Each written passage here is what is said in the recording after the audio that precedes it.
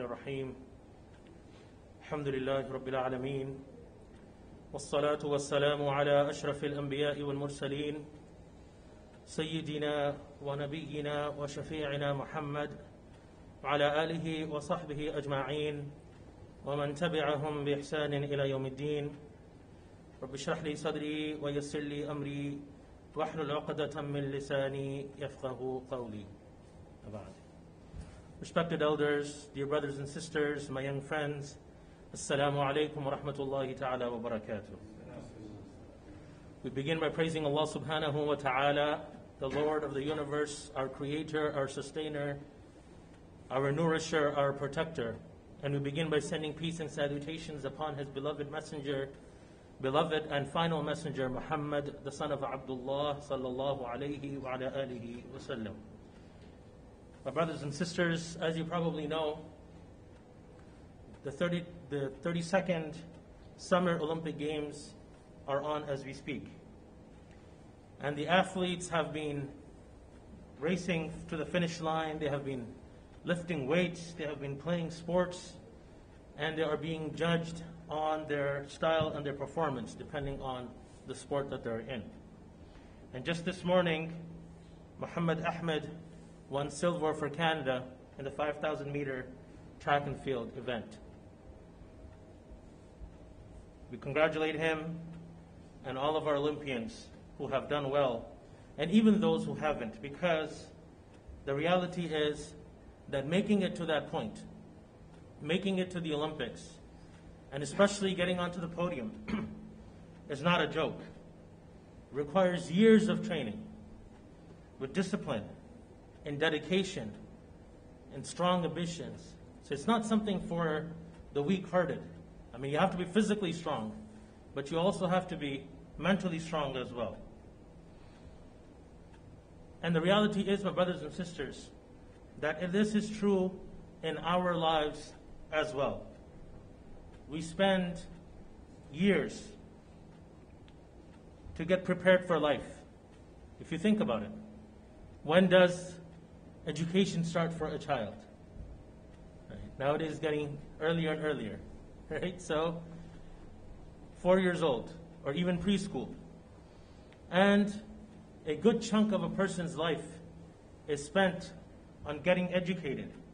Why? So that we can be prepared to be winners in life. And then we have our struggles for trying to choose the right education for a rewarding career, or joining together night and day to establish a successful business, working hard to purchase a home, setting up a generous retirement fund, and all the struggles that we go through on a day-to-day basis that we are all familiar with.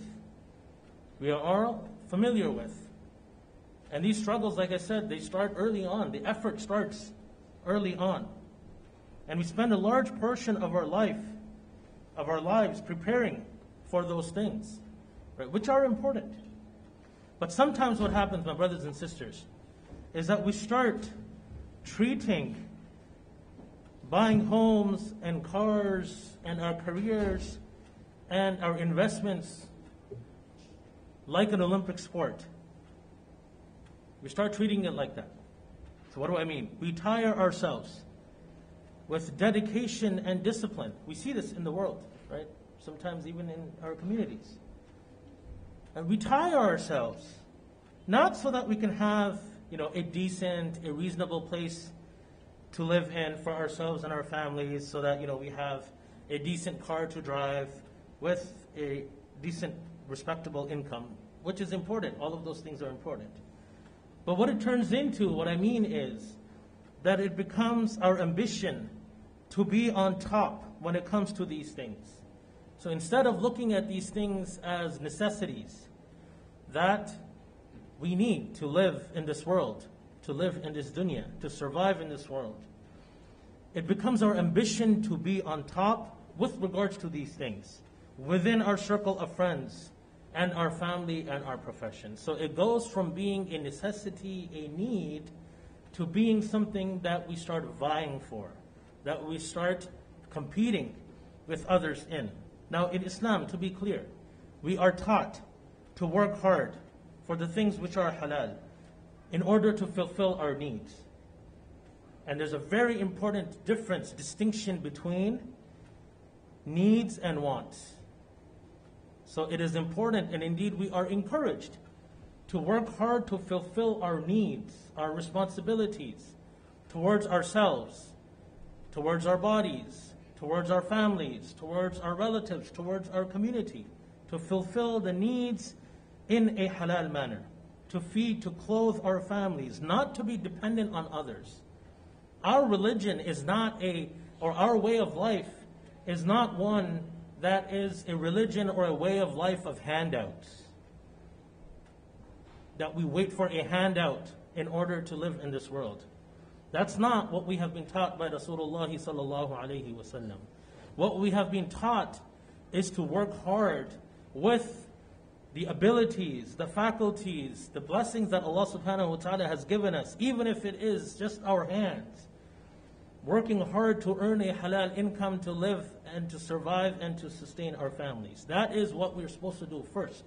Yes, our way of life is one of compassion for a person who is not able to work, who is not able to find work, who is not able to do anything to sustain themselves, or perhaps it is not enough to sustain themselves. Then yes, absolutely there is compassion, there is support, there is welfare, there is all of those things. But that's not the go-to for the believer. That's not the way we have been trained to live in our lives. So we have been taught to work hard, to not to be dependent on others, and to spend appropriately of what Allah subhanahu wa ta'ala has blessed us with. If Allah subhanahu wa ta'ala has blessed us, then we should spend appropriately of those things, earn it in a halal manner, spend it in a halal manner, in moderation, according to the blessings that Allah subhanahu wa ta'ala has given to a person. And yes, these can all be acts of worship as well. It can actually be turned into an act of worship or an act of servitude towards Allah subhanahu wa ta'ala. So imagine how beautiful that is. That a person is going to work in the morning, they're waking up early, they're working hard to go to work, to open their store, to run their business, to study. Right? They're working hard, they're waking up in the morning, they're just going to earn. But it's a form of servitude, it's a form of ibadah towards Allah subhanahu wa ta'ala. Why? Because their intentions are right. And they're doing it in the right way, and they're doing it for the right reasons.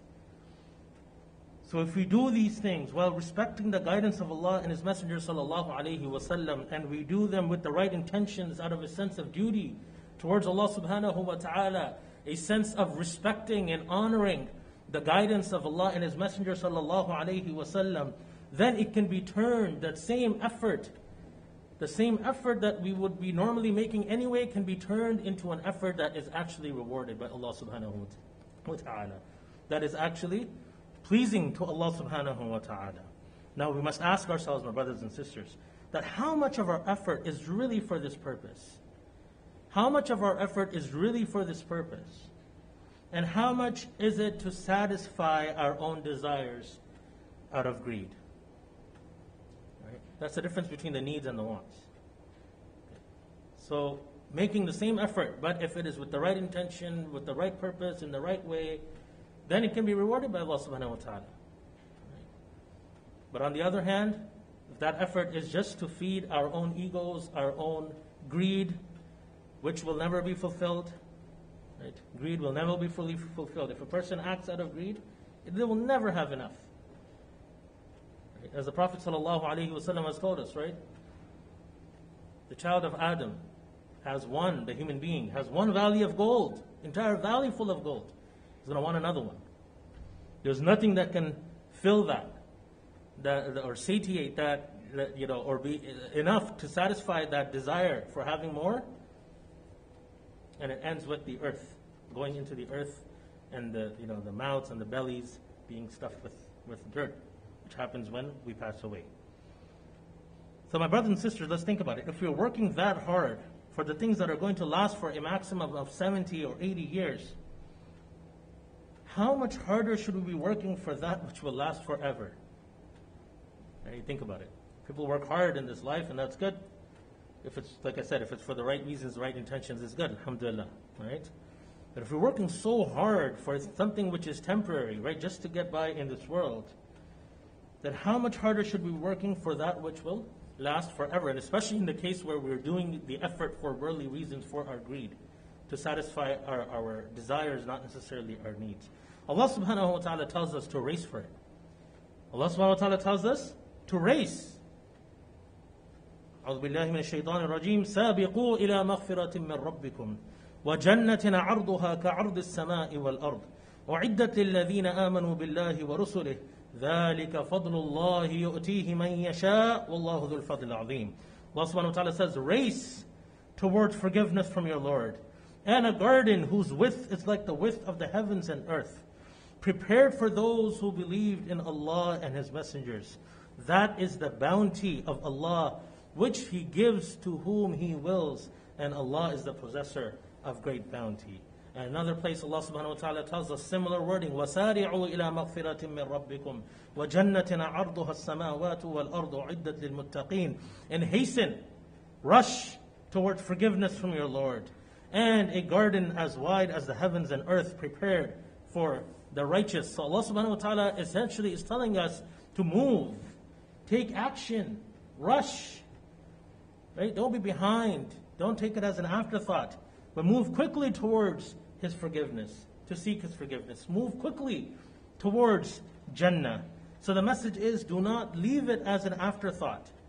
Don't leave it as an afterthought, which sort of happens naturally because you're so stuck in the day-to-day and in planning for, the foreseeable future, or maybe your retirement. And sometimes we get lost in that because we're not looking ahead. We're not looking beyond that. But Allah subhanahu wa ta'ala is telling us, no, don't let that happen. Don't let it be an afterthought. But keep it at the forefront.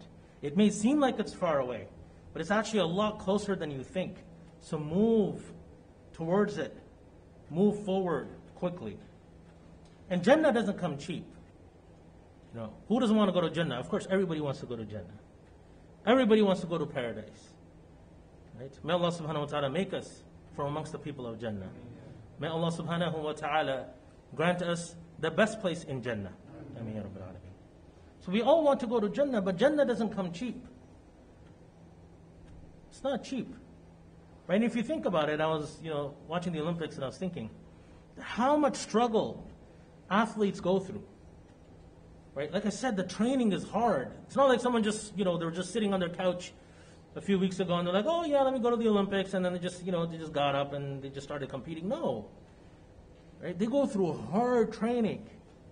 Travel many times because the training is not available where they live. So they have to go away from their families. Right? There's a financial burden. Sometimes I get the impression that, people watch the Olympics to see the athletes and they're like, oh, they're making a lot of money. They're not pro athletes. Right? They're not playing in the NHL and the NBA, and the professional soccer leagues. Okay, some of them might be, but most of the athletes, they're not professional athletes. So they're not in it for the money. Right? In many cases, there might be a financial burden, right, for being away from home and, to look for sponsorships and all these things. It's not easy. So years of determined struggle. Why? For a chance to be on the podium. Right? How long does that last? Right? To get the medal. Few days of fame and recognition, maybe some sponsorships, like I said, probably some positive effect on their careers, maybe some good stories to tell when they get older, inspiration to others, right? So there are benefits to it. But if you think about it, right, the amount of effort that goes into it and what is actually achieved in terms of actual, achievement and what is gained, rather, subhanAllah, right? So if that's how much effort needs to be made for something that is so temporary and so short-lived, imagine how much effort should go into Jannah, which is exponentially greater and better in every way. So much greater and so much better. Now, in one of the verses, Allah subhanahu wa ta'ala said, He tells us, أُعِدَّتْ لِلْمُتَّقِينَ, that it has been prepared for the people of taqwa. The Jannah has been prepared for the people of taqwa, people who are righteous, who are God-fearing, who are God-conscious. And after that, Allah subhanahu wa ta'ala gives us some qualities of these people. Because, to be a successful athlete, you need to have certain qualities. Not everyone can be a successful athlete, especially, on a global level to play in the Olympics, to compete in the Olympics.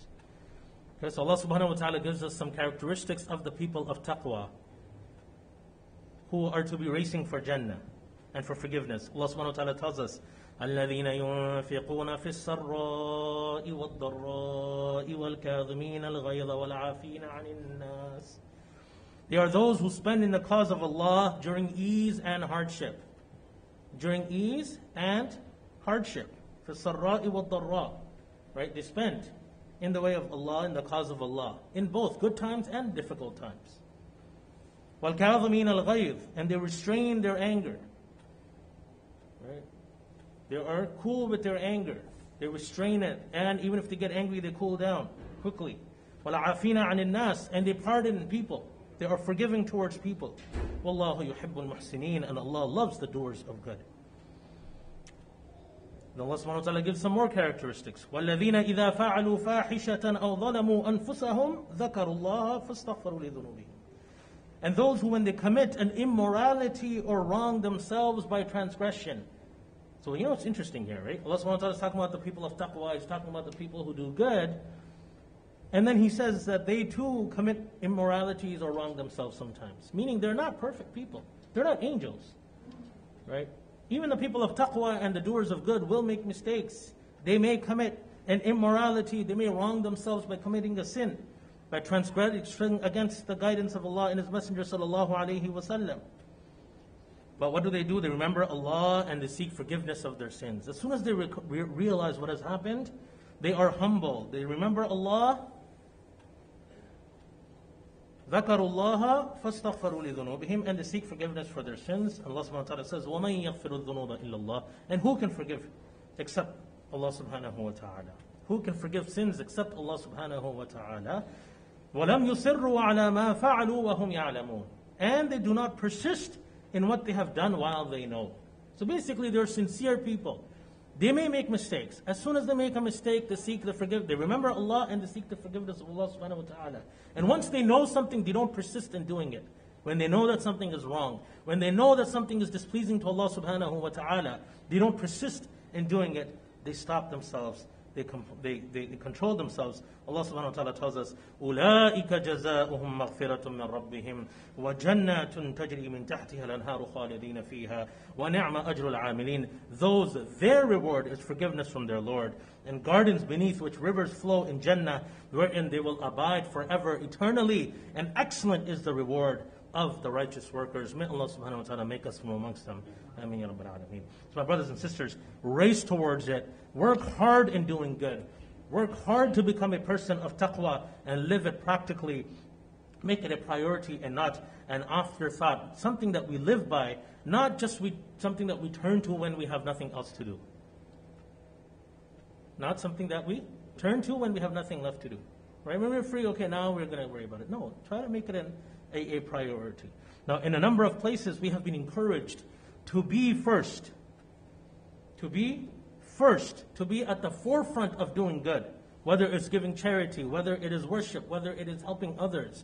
There is virtue and encouragement regarding being first. Right? It doesn't mean that you push others out of the way to become first. Right? For example, when we go for Umrah, when we go for Hajj, may Allah subhanahu wa ta'ala open the doors once again for us. Right? And there's Hajar al-Aswad, and people want to touch it and they want the virtue of kissing it. Right? And then there's all this pushing and shoving, right? So that's not what we're talking about. We're not talking about pushing others out of the way in order to get ahead. But rather, we're talking about having the desire and moving forward to do good without hurting others, without pushing others out of the way. The Messenger of Allah sallallahu alaihi wasallam said, hasten to do good deeds before you are overtaken by one of the 7 afflictions. Then, giving a warning, he said, are you waiting? Are you waiting for such poverty which will make you unmindful of devotion, or prosperity which will make you corrupt, or disease as will disable you, or such senility as will make you mentally unstable, or sudden death, or a Dajjal who is the worst expected absent, or the hour, and the hour will be the most grievous and the most bitter. May Allah subhanahu wa ta'ala protect us. So poverty can be a barrier to doing good. Prosperity can be a barrier to doing good. Disease can be a barrier to doing good. Senility, old age can be a barrier to doing good, or sudden death, and Dajjal, and of course the Day of Judgment. All of these things can become barriers in our doing good. So the Prophet ﷺ said, hasten, move forward, move quickly before these things come and overtake you. My brothers and sisters, as we watch and hear about the Olympics and the athletes who have put tremendous effort, discipline, and dedication into where they are today, let us think about what effort and dedication we are putting and that we need to put into taking us where we really and truly want to be, not just in this dunya, but in the hereafter. Think about how we can make the actions which are pleasing to Allah subhanahu wa ta'ala at the forefront of our lives. May Allah subhanahu wa ta'ala grant us the ability and understanding to make pleasing Allah and attaining Jannah our top priority.